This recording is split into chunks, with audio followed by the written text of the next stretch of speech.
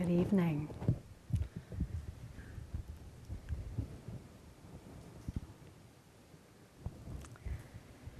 Tonight, the subject of our talk is the question, am I going to get jhana? Not that anyone here is wondering that. So, am I going to get jhana? This is something that, of course, the desire for liberation brings us to the practice. And so it's not that this isn't a good question to be wondering about. But there is a way of holding it. So since so many folks here have learned the Western mindfulness practice, we thought it was interesting to sort of hold this practice in a way that has really been cultivated with the Mahasi-based mindfulness practice. And in that practice, in an effort really to minimize this striving, there has been a real cultivation of focusing on the practice of being mindful versus emphasizing the 8 stages of insight, which is kind of interesting because when you think about 8 stages of insight, 8 jhanas, there's both practices have potential attainments. And yet there has been a way in the West for us to hold that practice without the same kind of striving that we see with the jhanas. And so for better or worse, it's just too late to do this with the jhana practice. Everybody knows about the jhanas, people want to attain them, and this has been one of the main reasons that the practice has become of interest to so many people, is the knowledge that there is this potential for the fruition of the practice in these 8 or some number of attainments, maybe not all 8, but people might aspire to different levels of that. And the answer to the question is that there's just no guarantee. I'm sure everybody knows that, but I think it's important to really hold it in the way we do with the mindfulness practice, that there is a real benefit to doing that practice for the purification that it provides with the mindfulness, just the way that doing the concentration and serenity practice has a benefit in itself, regardless of whether these attainments arise or not. And purification of mind, we go back to the first night and the chart that the Sayadaw went through. And all of this practice is really called purification of mind. So that's a big part of what we're going to be talking about tonight. What does that really mean? Purification of mind. And is that in a way, is that its own reward? Because that was really what this practice was designed for. And there's a way of seeing it that the attainments that are available are really just a byproduct. They're a fruit that might arise when purification of mind happens. They aren't actually the purpose. Purification of mind is the purpose of the practice. So there's a way, we'll talk about striving, but this has come up in so many of the interviews. And we think about it sometimes as using the analogy of, with this practice, a lot of times people think it's kind of like the lottery.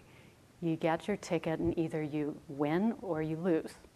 And if you get jhana by the end of the retreat, then you won the lottery, and if you didn't, you walk away empty-handed. So that's been, we did a retreat just like you all, where we weren't talking to the other yogis, but you could see this kind of lottery mindset kicking in, where people either won the lottery or they didn't. And it's not very helpful. So we like to think of it more like the Olympics. When you think about athletes who go to the Olympics, everybody who goes to the Olympics wins. Most of them, the vast, vast, vast majority, may not win a gold or a silver or a bronze medal. But just the fact that they went to the Olympics is its own reward. And so there's a real usefulness in holding the practice in that way, as purification of mind, and not as the lottery, where the only benefit that can be seen from doing the practice is whether you won the lottery or not. Just being in the game with the Olympics is really a much more useful way of holding the practice. So another thing that we do here sometimes, it hasn't come up much here, but just as another sort of context, sometimes we hear the question, well, should I just do Vipassana? Because, the Buddha said that all you need is insight and it really doesn't matter whether you do samatha or not. And if you actually go through the suttas, you can see the hundreds and hundreds of references that the Buddha made to the jhanas, and almost virtually every time he talked about right concentration, he talked about the jhanas. So, but it is true that he did say that liberation is possible without the samatha practice. And so, this is, of course, a personal decision. But I think clearly you're all here. You're all starting out with the Anapanasati. And there really is a huge benefit of doing the samatha practice and then going on to the Vipassana later. And we'll actually talk about this tomorrow night in relationship to the 4 elements. But ultimately, the question is really, what practice are you drawn to, and what resonates for you? And cultivating the serenity and the concentration for the purification of mind really can be its own reward. And we've worked with people who spent a lot of time on retreat really focusing on the purification of mind and saw huge benefits at the end of that, regardless of whether attainment was a fruit or not. Purification of mind is pretty much guaranteed to be a fruit of this practice if you practice diligently. Looking then at some of the differences between this practice and the mindfulness, that we talked about this earlier, but again, just to sort of distinguish as you go more deeply into this and start really seeing what is it that's being cultivated. And in this practice, we're cultivating that turning away and that disinterest in our story, in the hindrances. And every time we turn away, we cultivate more and more strength to just not be distracted by those things. Whereas in the mindfulness practice, we're really cultivating the ability to be with things as they are. So even though they're, it's like with skiing, if you were to look at cross-country skiing and downhill skiing, they're both skiing, but what's being cultivated in cross-country might be, muscular strength, and what's being cultivated in downhill might be agility. So I don't know which practice is which, but you can see there's an overlap, but there is still some differences.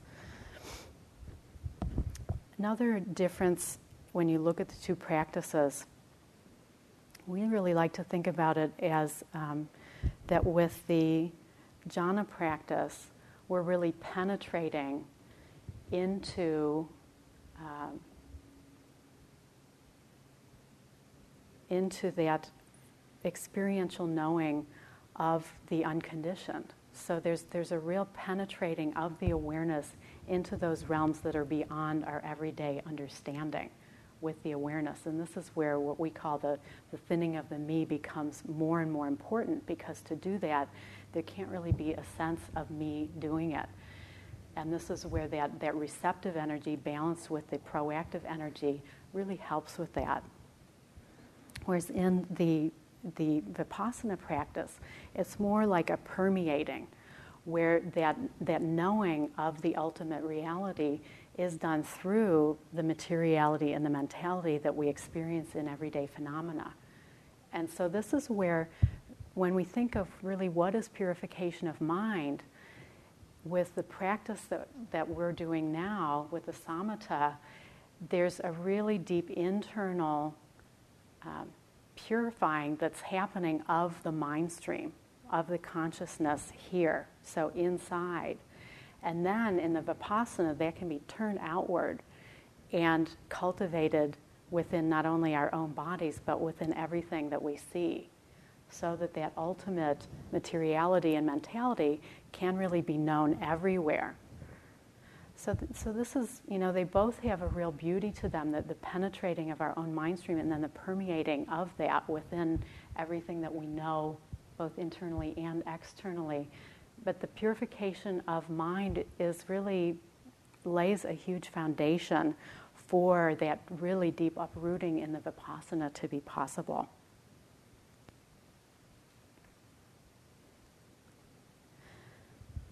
The last difference then, sort of overall between the two practices, is, in our experience, the intensity of it. And I've done a number of very long Vipassana retreats, and those can certainly be extremely intense. So it's not to say that they can't be or aren't. But there is a way, because with this practice we're turning away from our awareness of what's happening and focusing on one object to the exclusion of really everything. When we hit a hindrance, there is a different effect. And there's one Dharma teacher who talks about it being like going with the Jhana practice or the concentration practice, being like going downhill on ice skates. And when you hit a hindrance, it's like hitting a big boulder. Versus with the mindfulness practice, going down a country lane, you're still narrow, but when you hit the boulder, you're going to have to go around it, but there's at least a little bit of room. And so in this practice, when you hit that boulder, it can be really, if you're going downhill on ice skates, you're going to notice that you hit it. And that actually, this is part of the beauty of this practice. I mean, the first noble truth that suffering is inherent in life is something that, for better or for worse, is a part of the experience of the concentration practice, because it really hits.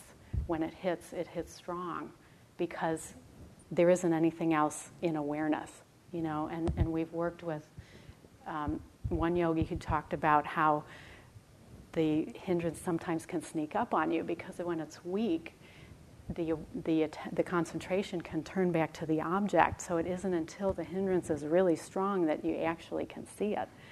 And then sometimes it can pull you off of the object in such a way that you might not even be able to find the object. So these are some of the differences. And actually, in terms of the intensity, there's a way that can really be helpful, because when we see the way that we are suffering from holding on to whatever the identification is with, there is at least the potential to know that we're holding something painful and that the letting go is actually possible. So what then is purification of mind? And I was looking on the internet as we were preparing to come here, and I found a really great quote that I liked very much from Bhikkhu Bodhi. And he says, "Wisdom does not arise through chance or random good intentions, but only in a purified mind. Thus, in order for wisdom to come forth and accomplish the ultimate purification through the eradication of defilements, through Vipassana, we first have to create a space for it by developing a provisional purification of mind, which is indispensable as a foundation for the emergence of all liberative insight." So I think this is a great example of what is it about this practice that's so important, to think that insight's going to arise and uproot when it doesn't have a stable and pure container to do that in. It's probably not that likely. So here we're really purifying that awareness that then can at some point hopefully go to the Vipassana, and the final kinds of liberation can be possible. We also have a quote we'd like to share from a yogi who practiced very diligently for a long time, and actually was a monk for 2 years doing this practice. And when we asked him, how would you define purification of mind? He said, after doing all this intensive practice for so long, that for him, he could see any defilement as the second noble truth, and really know that very experientially, to see through his own delusion and surrender that defilement, because it was really seen clearly, because he came down with the ice skates and hit it. There was nothing else to be done. And these could have been hindrances that had gone on for a long time. And he found the ability to be with himself, both in sitting and in life afterwards, and to be able to be with whatever came, to be vulnerable to it, and to really let go of those things that had maybe been carried for a long time. So these are just some different ways of thinking about what is actually happening here when we look at this chart and we see that what is really being done with the samatha is purification of mind. It's not just about attainments. I'm going to be speaking this evening about working with hindrances and defilements in the purification of mind. As we undertake this practice, of course, it's a samadhi practice. By placing the attention on the movement of breath at the anapana spot, a stilling naturally occurs, the mind settles, and hindrances and defilement patterns do kick up.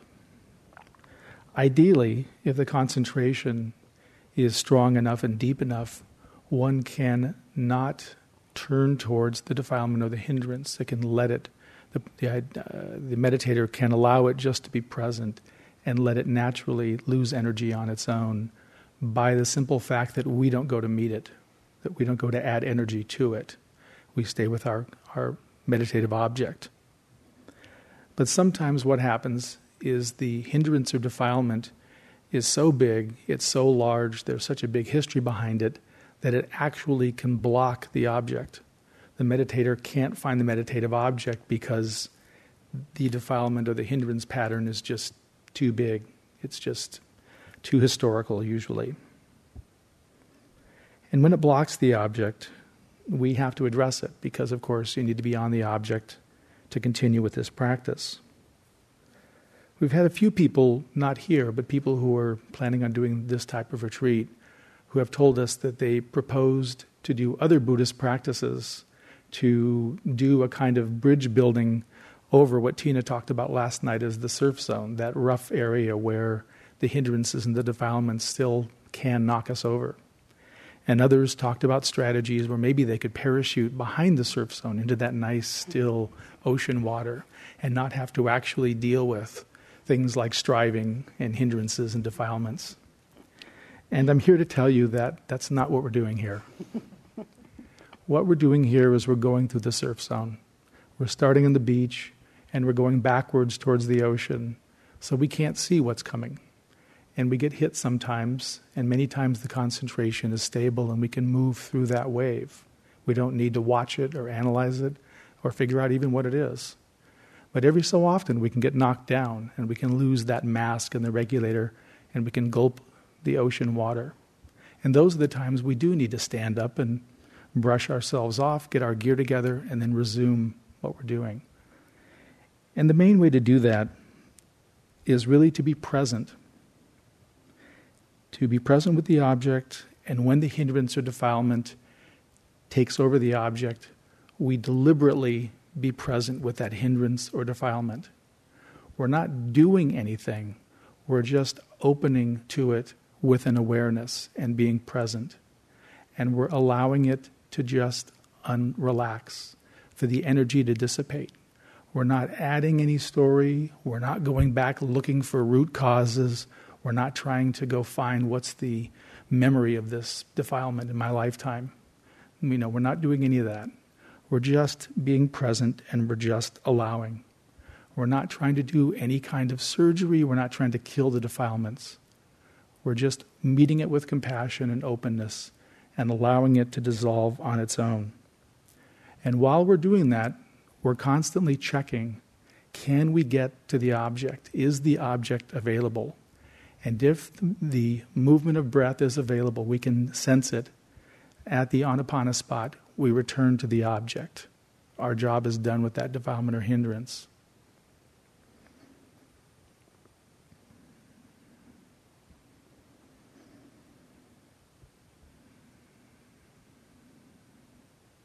One meditator that we worked with had a hindrance arise where, again, he or she could not find the meditative object. So by having them just turn and just face it and be open to it, in their words, they discovered that they had been holding a hot coal in their hand, and they hadn't even realized it. And simply by being present and open and allowing, they were able to actually open their hand and drop the coal. Although that's not our goal, it does sometimes happen, and that also is purification of mind. I think of it that in doing this practice, it's like we're clearing a field. We're planting these seeds for the samatha practice, maybe for jhana, hopefully for vipassana. But sometimes in our field, there are stones and stumps that we just can't get around. We can't work around. So we've got to work with them to make it to where we can plow the field properly to plant the seeds of samatha. And no talk is complete about working with hindrance and defilements without talking about striving. Because striving is something that affects nearly all of us. And I confessed last night that I'm a striver. And I noticed it in one way when I meditate, and that is in my physical posture.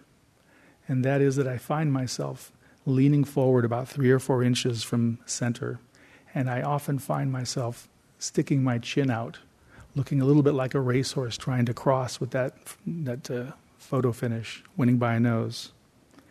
And when I notice that, I know that striving has entered the picture, even if I'm not yet feeling it.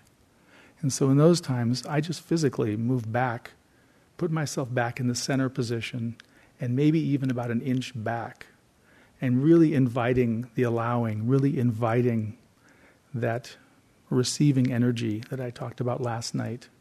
Because when you're on your object, you want to really allow that receiving, the receiving effort to really be available, because that really is what draws the practice deeper.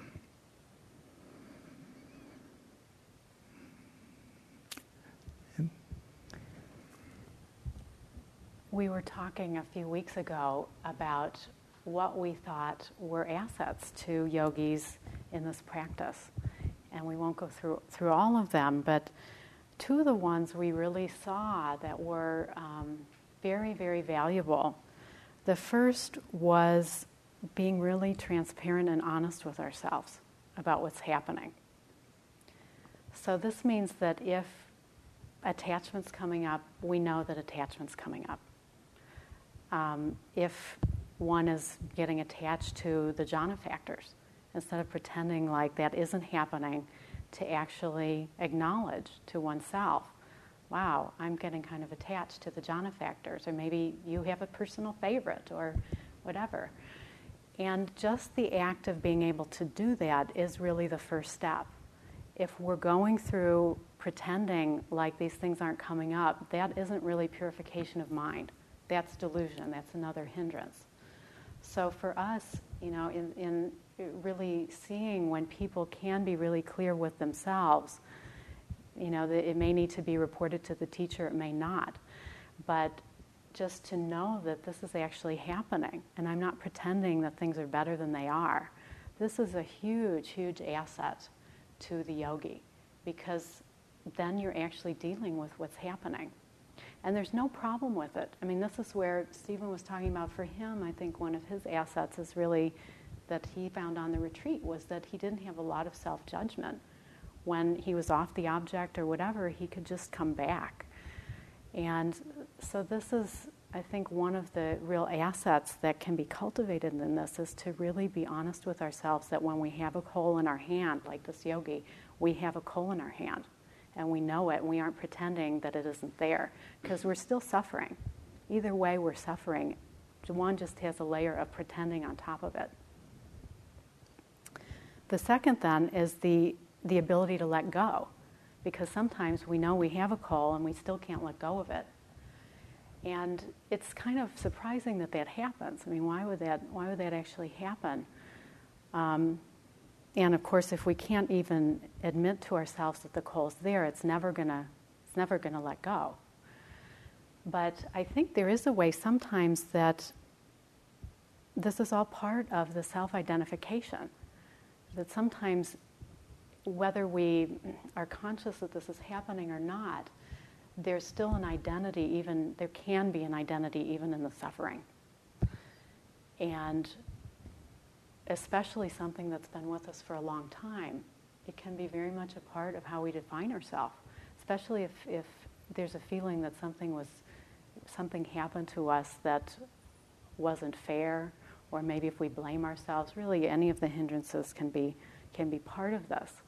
But this can be part of why that coal can be in our hands for decades. And so really the willingness to let go of it, I think, comes actually from the suffering.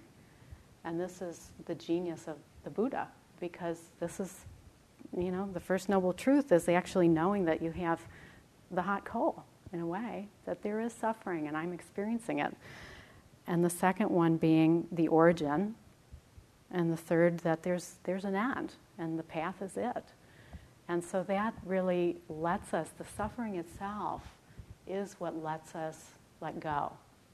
Because at some point, we just don't want the coal anymore. And so that's where, this practice, it may be going downhill on ice skates hitting boulders, but you hit the boulder, and at some point,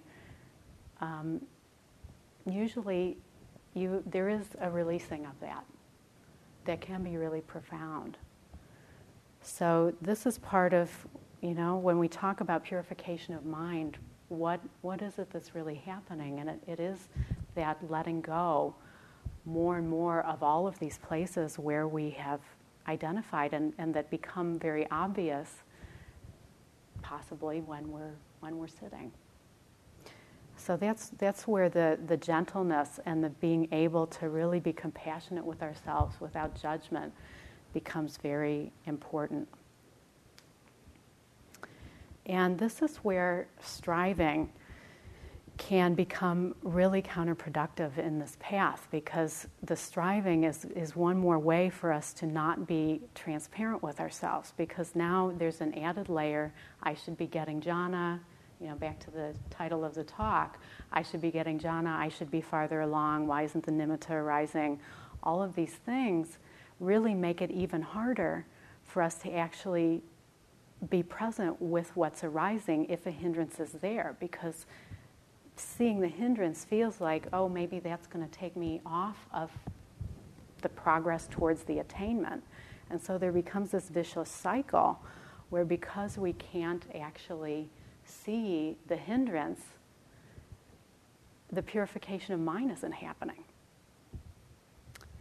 So I'd like to talk for a few minutes about striving, because this has come up a lot in the interviews. We hear it a lot when we get emails from people and phone calls and the group that we do. And really, striving is just another word for either greed or desire. It's just a hindrance. And because in this practice, as I said at the beginning, everybody knows about the attainments, whereas with the mindfulness practice, there isn't much talk about the attainments. And so people are much more content to just do mindfulness and not be stressing the whole time about whether they're getting attainments or not. They see the value in the mindfulness in and of itself. And so we'd really like you to start orienting towards this practice of seeing the value of the purification of mind as inherent in itself.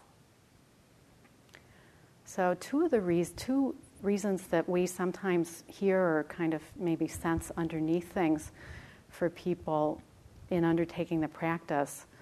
One is the actual attainment itself. Now, there is, of course, wholesome desire, which I'll talk about in a minute, but I think that's a little different than attainment for the sake of attainment. In the way of sort of the notch in the belt kind of attainment. And that can creep in very subtly in terms of, the striving. Have I gotten there yet? That's a little different than attainment for the sake of liberation. So this is, there's just a flavor there that can create a lot of striving that isn't so wholesome, that's really more about the grasping on to getting something. The other, which can come up as we get more farther into the practice and the jhana factors start arising, is the desire for bliss states. And we get people who come to our group or who email us, I haven't heard this here, but it is something to be aware of, is that some people really just want the bliss states. And, a lot of us came from the 70s and the 80s and the drug cultures and the trips, and, the jhanas have been positioned, for better or for worse, in some places as a way to get some great bliss states and just hang around there. So that isn't the purpose of this practice. The purpose is purification of mind. And the bliss states may come. They will come as the practice progresses. And if there's attachment to that, that's going to get purified. So, it's important, I think. Stephen talked the first night about our intention. And some of these things can be very, maybe not even conscious to ourselves. But when we look at the striving, I think it's important to say, why am I striving?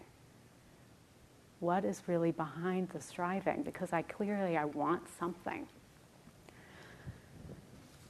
I found a quote from Ajahn Chah that I'd like to share about right samadhi and wrong samadhi. And this is a real short one, but he says that right samadhi is like a wrong samadhi is like a well-sharpened knife, which we don't bother to put to good use. So, he's referring to the fact that really the concentration, there is a whole purification that happens, but in the Buddhist path, it's to be used for the vipassana. That is ultimately what the use is for. And so having this well-sharpened sword that we aren't going to put to use to cut off the defilements and uproot, and really do the Buddhist path as it's designed, to just have it for its own sake is kind of like having a well-sharpened knife that we don't put to good use. So, we're huge advocates of the samatha practice.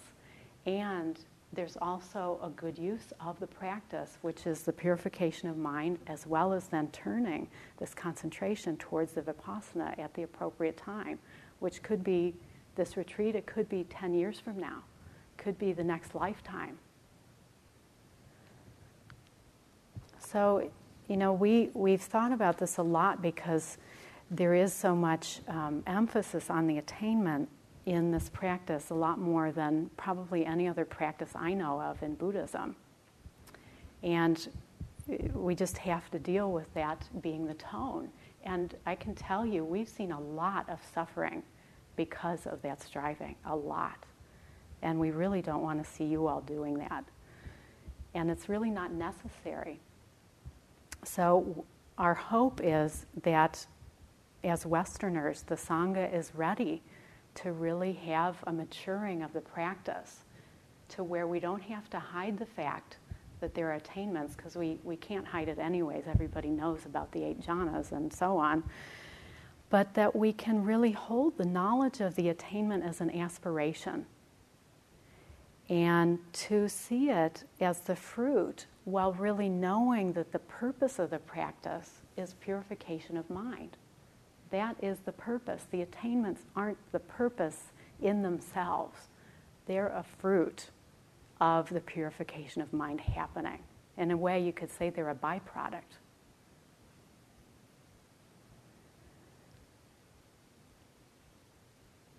So if striving arises, which I would think will for everybody, and it's okay. So again, this isn't a good time to now start judging the fact that striving's arising. That's just one more hindrance. So please don't hear that. Well, the other thing with striving is usually you don't have to go looking for it. Usually it finds you. Yeah, so it's probably going to happen. It happened with us. And when it arises, this is what needs to be purified.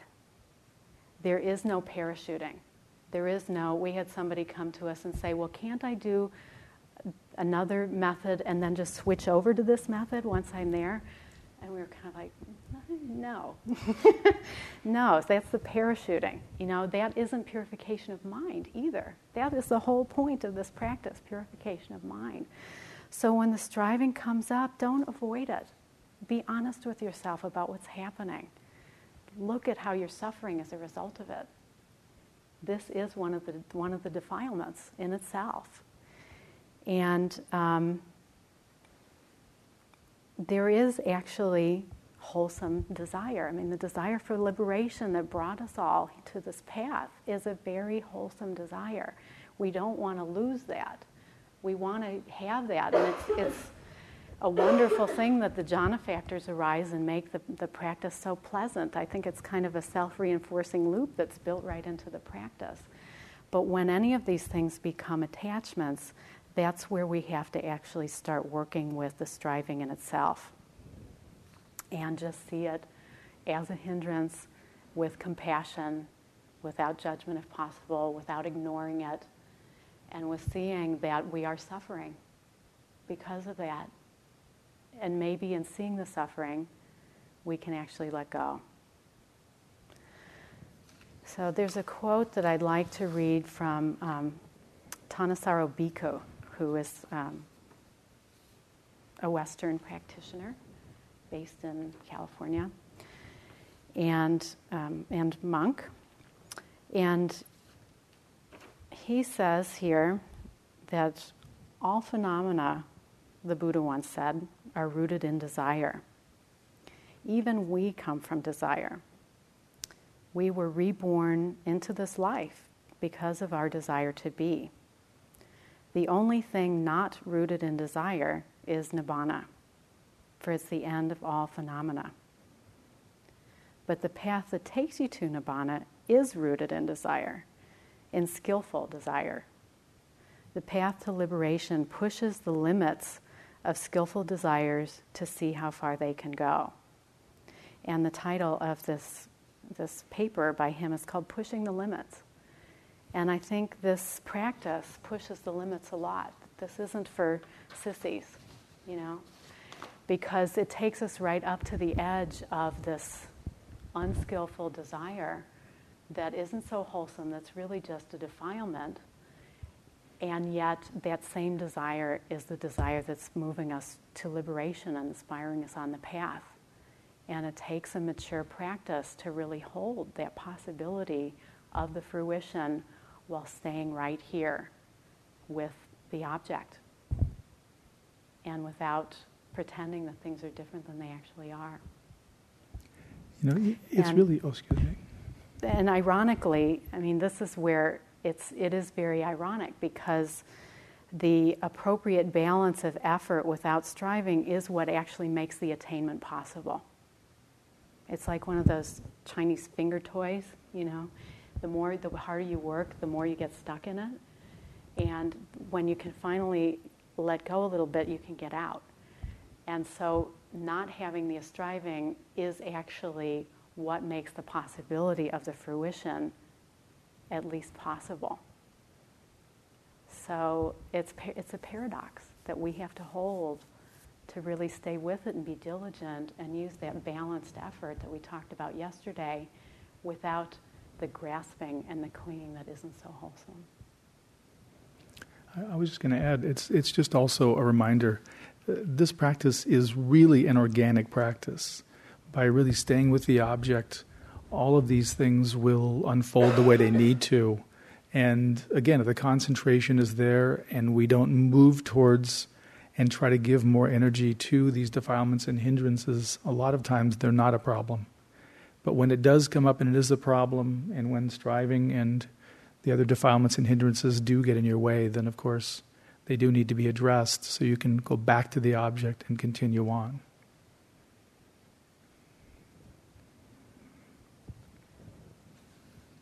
So we'll stop and open it up for questions there.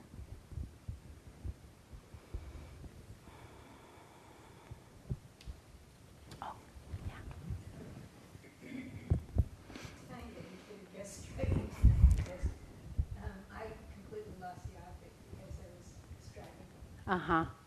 And I knew I was striving, and I could feel the contraction in my body, and then I could feel the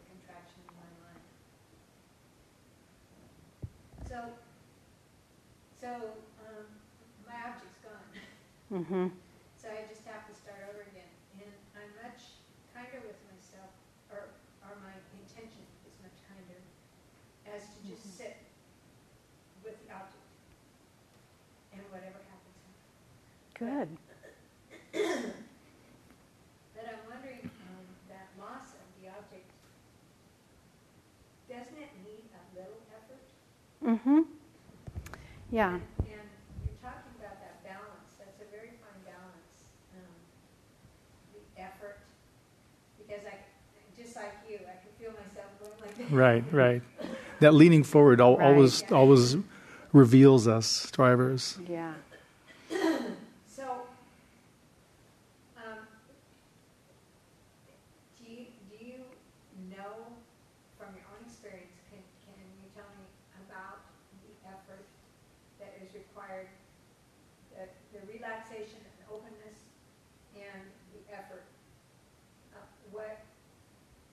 Without getting into that striving, you just have to find it out for yourself. So I'll repeat the question if you want to answer it. So the question for the recording is that she says she's glad we're bringing this up because she was striving and lost the object today. And that what is the right use of effort? Because there needs to be some effort. So how do you balance that without the striving? Is that pretty much the question? Yeah. Okay. Yeah, once again, the primary effort, the action effort that we're doing is just the vitakka, just being with the object. And when we can do that, then of course we then try to shift to the receiving effort. And for the strivers, that's our big piece, because we know about the action effort. We're not so good about the receiving effort. And there's a kind of a relaxation once we're on the object and the attention isn't falling away, to just open up and allow and just basically receive. There's a kind of a universal energy that can start working. And we really can tell as strivers that we don't need to do it, and this power is greater than we are. So there's a way that it's actually working, moving forward, but it also is, it's also what you're holding. If you're, for the strivers, of course, we're holding a goal. We see something that we want to get to, and we have to really let that go. That's really the big piece, is really the turning away of that and realizing, you look, the mind's gone to first jhana, the mind's gone to nimitta, it wants that. And so there's a way, just by recognizing it, we can let go and come back. So as a striver, that's really our function, is to really unhook from the goal, and that receiving piece is really, really big. Yeah, so the effort really is just to keep applying the attention to the object. And that can be done with a light touch. You don't need to, be one pointed every second, because that's a lot of pressure. All you need to do is just keep coming back again and again and again. And if you keep doing that, then the vichara, the continuity, starts to develop. So if, this is where that's, we talked about the yin and the yang. You can talk about it as active and receptive, action and, effort. So there is a balance of really, the leaning back a little bit and just letting the Dharma do its work, just the way that if you planted a flower, if you go out, if you put a seed in the ground, going out and looking at it every day and stressing at it isn't going to make it grow any faster. Just do what you need to tend it and water it, and it grows on its own. I mean, if you go out and look at it, maybe you step on it and you actually disturb the growth. So there is something in this. It can't be made faster than it is, but what you can do is to just keep returning to that object without judgment and have some ease about it, And this looking at it, because of the Vipassana practice and looking at everything. Yeah, the investigation. Yeah, Mm-hmm. the looking at it. So you just don't look at it. You mean are you talking about the breath? Yeah. Yeah, you don't need to know every little detail about it. You don't need to get in there and decide whether it's hot or cool or whether it's a little bit longer than the last one, or, you don't need to go in there and get every detail about it. Whereas with the Vipassana, that is a skillful means to know it at a more and more minute level. Yeah, because that is just creating more mentalizing, and actually you're turning a stable object into a momentary object when you do that, because every single breath you breathe throughout a day is going to be different. Right. Yeah, you've turned the object. Yeah. Right. Yeah, you've turned a stable object then into a momentary object by doing that. Yeah, so when you're on the object, if the attention is not falling off the object, you don't need to do anything. You can just be present and be open and be allowing the Dharma to work, as Tina says. Yeah, it's only when it falls off, when your attention is elsewhere, or when you find you're starting to really microanalyze the breath, then you've fallen off. That's another way. Yes. Just come back. This is some of the habits that, are skillful means in another practice. In this practice, they actually erode it. So that's good that you can start to distinguish the difference there. And it's challenging for everybody who has a lot of experience in meditation to not fall into the habitual and the familiar. We all do that at first. So there has to be a kind of a judgment about, oh, look what I'm doing here. I'm not doing this particular job I want to do. Yeah, this is why we've been encouraging people to put aside what you know, because it may be very appropriate for other practices and skillful, but here it may actually be counterproductive. Yeah. Last night you spoke about being meticulous with your practice. That was your strongest point. How does that fit into this? Yeah, so Okay, so the question was, how does being meticulous, which I talked about as one of my strengths as a meditator, fit in with what I just said about the investigation? Yeah, so for me, the meticulousness isn't about investigating at more specific levels. It's about the continuity. So for example, I know at the end of a sit, I'll be really careful to not fall off the object as I'm getting up to then walk, which, is something we also do in Vipassana. But it's more the continuity that, for me, I'm meticulous about, because every time there's 1 minute or 3 minutes or 5 minutes or 20 minutes or whatever without awareness on the object, the concentration is starting to dissipate in that time. So the fewer breaks there are, even if you're moving around, like for me, I don't know if anyone else has this, but maybe I could have great continuity while I'm sitting, and maybe I could down the hallway, but from here to the hallway, it gets a little complicated because I'm doing all these different things. And so it's easy for there to be maybe a gap, and then maybe I don't do it in the hallway. Maybe it's not till the end of the hallway that it comes back, that the awareness of the object. So every time we don't drop it and just keep that thread going of the continuity, then you could have a 3 or 4 hour period even though you weren't sitting that whole time. Or maybe you only had a break 1 or 2 minutes here and there. So you see what I mean? This is we talked about the pot with the lid on it. If you take the pot off, the lid off the pot for 4 or 5 minutes or 20 minutes, that water's never going to boil. Whereas if you just look at it really quick, it could still boil pretty, soon.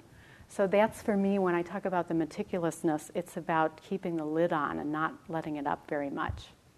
Does that make sense?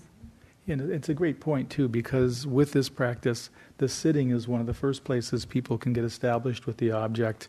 And a lot of people can do it in walking. They can go and stand and get the object really in place and then slowly walk and keep the object while they're walking. So the walking and sitting we all can pretty much get. It's really the transitions where we all have trouble. And that's where we just need to slow down. And just when we finish the sitting here, if we know we're going to bow, we make sure we have the object in place, and then we start the bows. Because there's no one saying how quickly the bows have to happen. They need to happen as quickly as you can do while staying on the object. But the object's always first. And then arising, as Tina said, and then walking. And right, because you think about even mealtime. I mean, if there isn't any continuity or it's very sporadic during mealtime, you could go for a long period without with just the concentration dissipating away. So this is where, I would consider for all of you to think for yourself, where is it easier? Put your energy into the places where it's easier for you and get those established, and then look at the gaps in between and how you can just bring a little more mindfulness to those places where you tend to lose the object, and make just a little extra effort there without striving, but just a little extra effort to bridge those periods where it drops. And mindfulness again here means having the awareness on the object, breath, right. on the movement of breath. Right. So that's always what mindfulness means in this practice. What else? How important is it for us to stay on like when I start my meditation, I'm at between the lip and the nose, the Anapana spot, but in the course of my meditation, it tends to drift upwards. Like at the beginning of the sit, my eyes are closed, but they're kind of looking there, but throughout the meditation, it starts to drift, and every so often I worry if it moves from the spot, I might not attain jhana.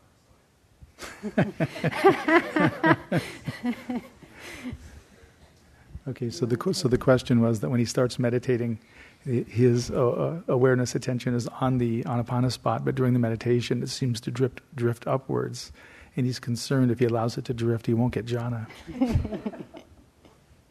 So where does it drift to? It tends to just kind of drift upwards. Is it above the nostrils, or is it just at the nostrils? Yeah, to the nostril a little bit above. Is it in the nose? I know this is really personal, but I just know it's off. it's up. Well, the spot, okay, so it sounds like maybe we need a little bit of clarification about the spot. That we aren't saying there's any particular place in here. It's not like it has to be right in the middle right there. The spot is whatever for you between the lip and the nostrils, including the bottom of the nostrils, is where you feel the sensation. So if you feel it right at the nostrils, that's okay. It doesn't have to be right in the middle here. And for some people, it actually can be a kind of a bit even larger area at the times. It's it's just sometimes it's just bigger, and sometimes it gets smaller, and it's right in there, and sometimes it is larger. Yeah. So and that's how it is. Yeah, if where it feels naturally to you is at the nostril, that is your Anapana spot. So don't make it be somewhere that's not as effective for you. As long as it's in that region, it could be, as Stephen said, it could be a bigger part. It could, as the breath gets more subtle, it could get smaller. Well, what happens is that I'm still with the breath. It's just that occasionally I just notice that where I feel the physical sensation is now off from where I'm. Do you feel the movement of breath where you're pointing to? If it's going in the nostrils. The breath without attaching to any location. Say that again, please. I can be aware, I can be fully with my breath without it being physically with where it touches, where the air touches. How do you know the movement of breath then? How are you knowing it? Attached gets bigger. Mm-hmm. Attached gets bigger. That's how you know the breath is moving? Is by the patch getting bigger? Well, as long as I'm close by, I'm still with it. I'm still feeling the breath changing in and out. Yeah, well, it's not, again, the skin isn't really the object here. So if you're knowing the breath in this region, that is your object. So it sounds like you are knowing it in that region. Is that so what? it's okay to not be where the air contacts the skin directly? Well, if you can know the breath in that area, then you're good. We had one right here. Yeah. Just kind of a follow-up line about what level you want to keep your attention at to develop that continuity. And like the thought occurred to me that people say like, don't think about a white elephant in the room, and your mind immediately will go to that. And if you think like a mat or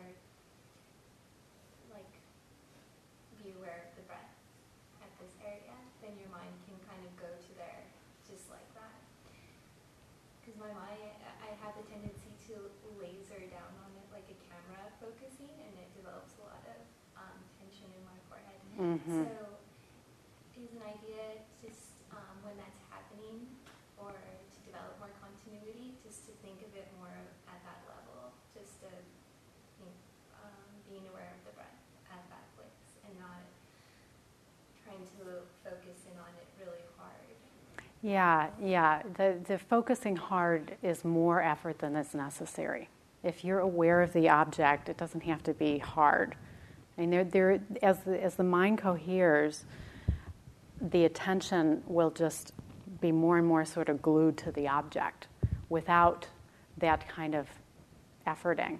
So this is where, it sounds like you're starting to feel that balance between the active effort and the receptive effort. So now bringing in a little of the receptive and a little of the ease would be a good place to maybe back off of that hard. If you're saying that, what did you call it? Hard effort? Yeah. Yeah, if you're calling it hard effort, it is. You've answered your own question. So. Right.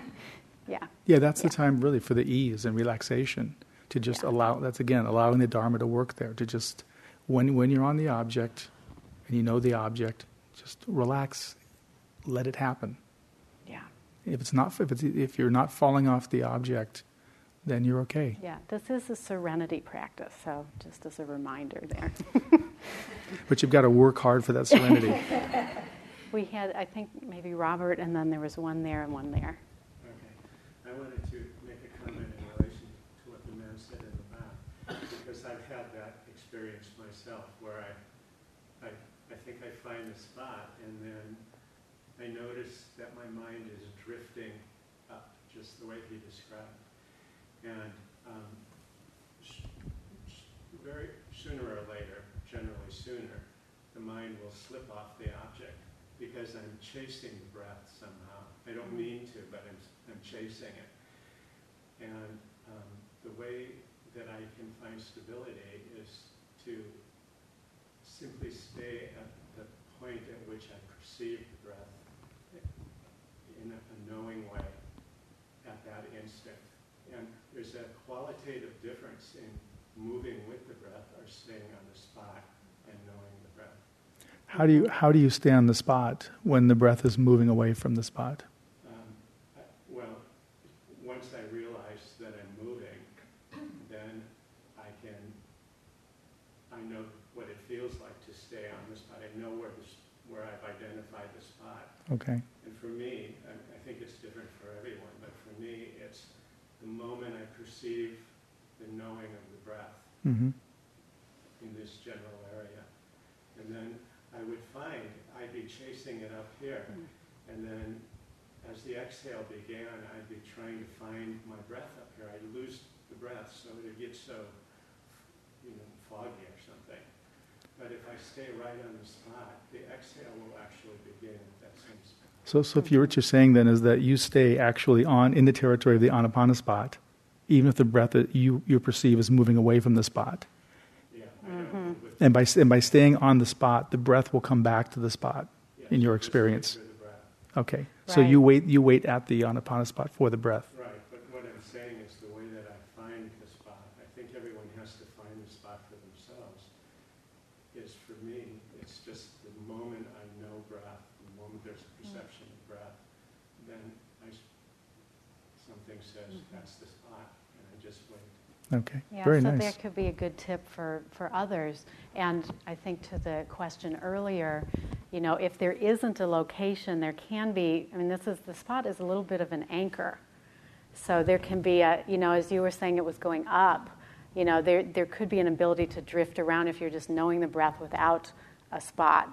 So what you're saying is that when you first feel it, that to you is a trigger and it gives you that anchor. Yeah, so that may be helpful for others as well. Thanks for sharing that. Yes.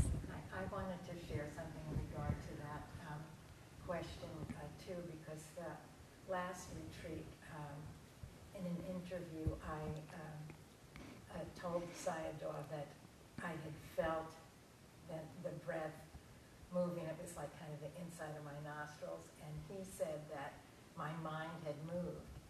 And And I said, well, can it be here and also be there? And he said, no, that my mind had moved, that I had to stay right with this spot, and that if I was feeling the sensation up there, then that meant my mind had already moved and I wasn't on the spot. So I did the same thing as the gentleman who then responded by going to what the spot is for me, which is kind of in the air right here.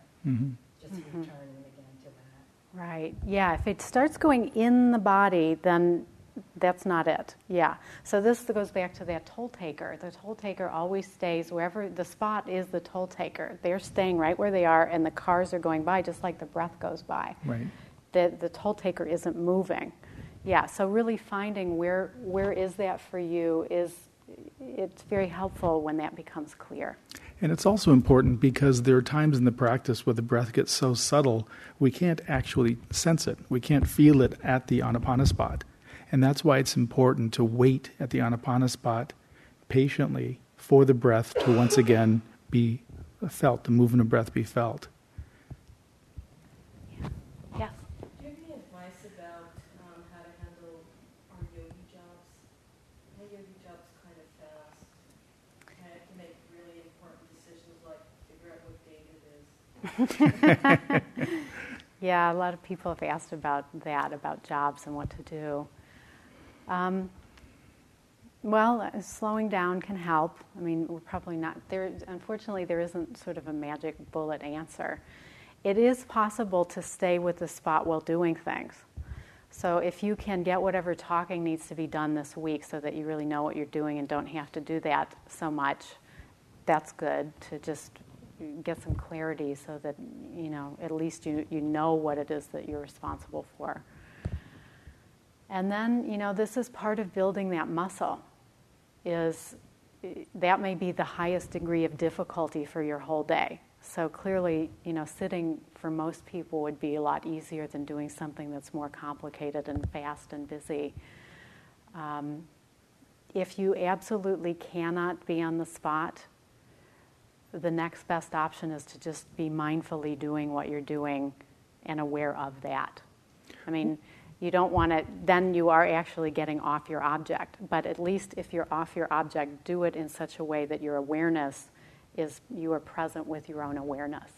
But, anytime you're doing that, again, the concentration is waning. So slowing down, any suggestions? Yeah, I've got a suggestion. What I found myself doing in that instance was there was a way that I could know the Anapana spot energetically, even if I couldn't feel the breath. It's like Robert was saying, I knew the spot, and there's a way it has an energetic feeling to me. And I know people who have come in reporting have said that as well. So if you can find that energetic spot, even if you're off it, there's still a toehold. You're still marking that space in a way that is providing some minimum concentration development. It certainly isn't as good, but it's certainly better than not having anything, not being connected to the spot at all. So you might just investigate when, and I shouldn't use that word, you might pay attention to when you're feeling the movement of breath across the Anapana spot. Really, what does the Anapana spot feel like for you? And notice if when you're off your object, can you feel that? Yeah, and also as time goes on, for those who may be thinking, oh, this is something I'm going to have to deal with for months, and it's never going to go away, and it's always going to be a problem, and I can't do anything about it. There is, as the jhana factors increase, we talked about this some last night with the one-pointedness, and the continuity throughout the rest of the day. I mean, say that you have continuity throughout the whole rest of the day, except you have your yogi job for that one block of time. Well, if you've got continuity the rest of the day, there does come a point where the awareness locks on to the object, and that's really the one-pointedness. And then you can do it without that much effort, and the spot is always there, maybe even with your eyes open. So I think part of this is to also not be in your mind kind of holding it in such a way that this is insurmountable. Because if you have the continuity through the rest of the day, hopefully there would, you could, that would bridge at some point. And then when the one-pointedness really develops, then the effort isn't quite at the same level. So that could change and evolve over time as well. Yes? There's several points here that I want to respond to in terms of what I say here. I found this week, I've been watching the breath for many years. I mean, it's been my big thing, but it's been always been feeling it in the chest, the rising of the abdomen. But it has made something of a dramatic shift because it's kind of very easy for me to come back to this spot. Some of the better, you talked about the space there and all. I think I can feel it, and I can feel good when I come back to it. Well, what has happened, and what I don't quite know how to look at this yet, is that it's getting harder and harder for me to do the practices that I've done in the past. I mean, in the past I always had it pretty well structured. Now, there are times when I wasn't doing it, but I could stop doing it and get distracted and all that kind of stuff and let it go, but I always knew I would come back to it. And sleepiness would come up sometime during that, drowsiness, sluggishness. The more I can come back here, all of a sudden, my body seems to be resisting doing anything in a formal sort of organized way. It's very hard for me to sit for very long. Extremely hard. I want to go to sleep. Or I get extremely restless in the body, which I'm not, but I'm just relaxed. So the question, I suppose, would be, is this same process, do the same process work? Just simply coming back to the spot, taking it easy, and always when I do, I feel relaxed and not pushing myself when it comes time in my mind to go sit for X amount of minutes, because it's not working the past 2 days. Mm-hmm. Well, I heard two things you said. One was, I would call sloth and torpor, and the other was restlessness. Right. So if those hindrances are coming up, then that would be the skillful means to work with those as hindrances. If you can't find the object, they need to be engaged. If you can stay with the object, then what's happening, it sounds like to me, is there's an over persistence and an under persistence. You're trying to find that balance for yourself, and the under, of course, is sloth. Mm-hmm. But if you're finding that you can't sit, then that would tell me, because if you're really with the object all the time, the jhana factors are also starting to rise. So, this is where just walking around and doing things all day and not actually sitting and staying with the object, to me, there's still something there that is saying that is in the way of actually the serenity. So, well, if you're staying with the object with a lot of continuity, the serenity would be arising. And so if restlessness is arising instead, that's where I would have to call it a hindrance. Restlessness arises when I try to do something that I somehow expect myself to do, vis-a-vis meditating, what I think of as meditating. Mm-hmm. I'm just staying with the object. The tendency is to relax, and if there is a tendency, is more towards hindrance, it's more towards the sloth thing. I want to sleep. Oh, that means you're relaxing too much. You need to have a little more action effort. You need to be a little more present with your awareness on the object, because you're relaxing too much, and that's why the sloth and torpor are coming up. Yeah, so this is really what you're describing, is really feeling that balance of the active energy and the receptive energy. So, this is a good place to really work with the refinement of those. And, you're continuing to fine-tune those. Right. Yeah. Right. Yeah. It sounds like there's a change going on here. Sure. Well, there's a balancing is what's happening. And it's a little off here, a little off there, and you're getting closer and closer. But it's just, you have to realize sometimes they each get off on each side while you're finding that. Right. Yeah, while you're finding the... I think of it as, well, some ways it is, but then in other ways it's not, because it seems not in other ways. And by engaging that balancing, there's purification of mind happening. Right. Yeah.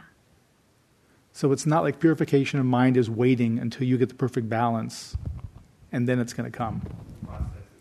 The process is the purification of mind. Exactly. Right. So I think we'll end here. And we'd like to dedicate the merit of today's practice for the benefit of all beings.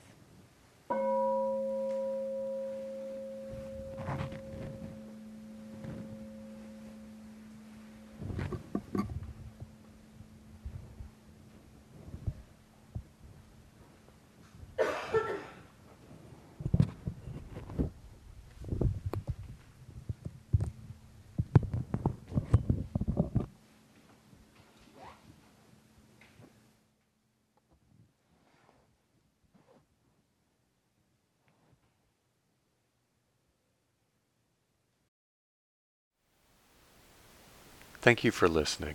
To learn how you can support the teachers and Dharma Seed, please visit dharmaseed.org/donate.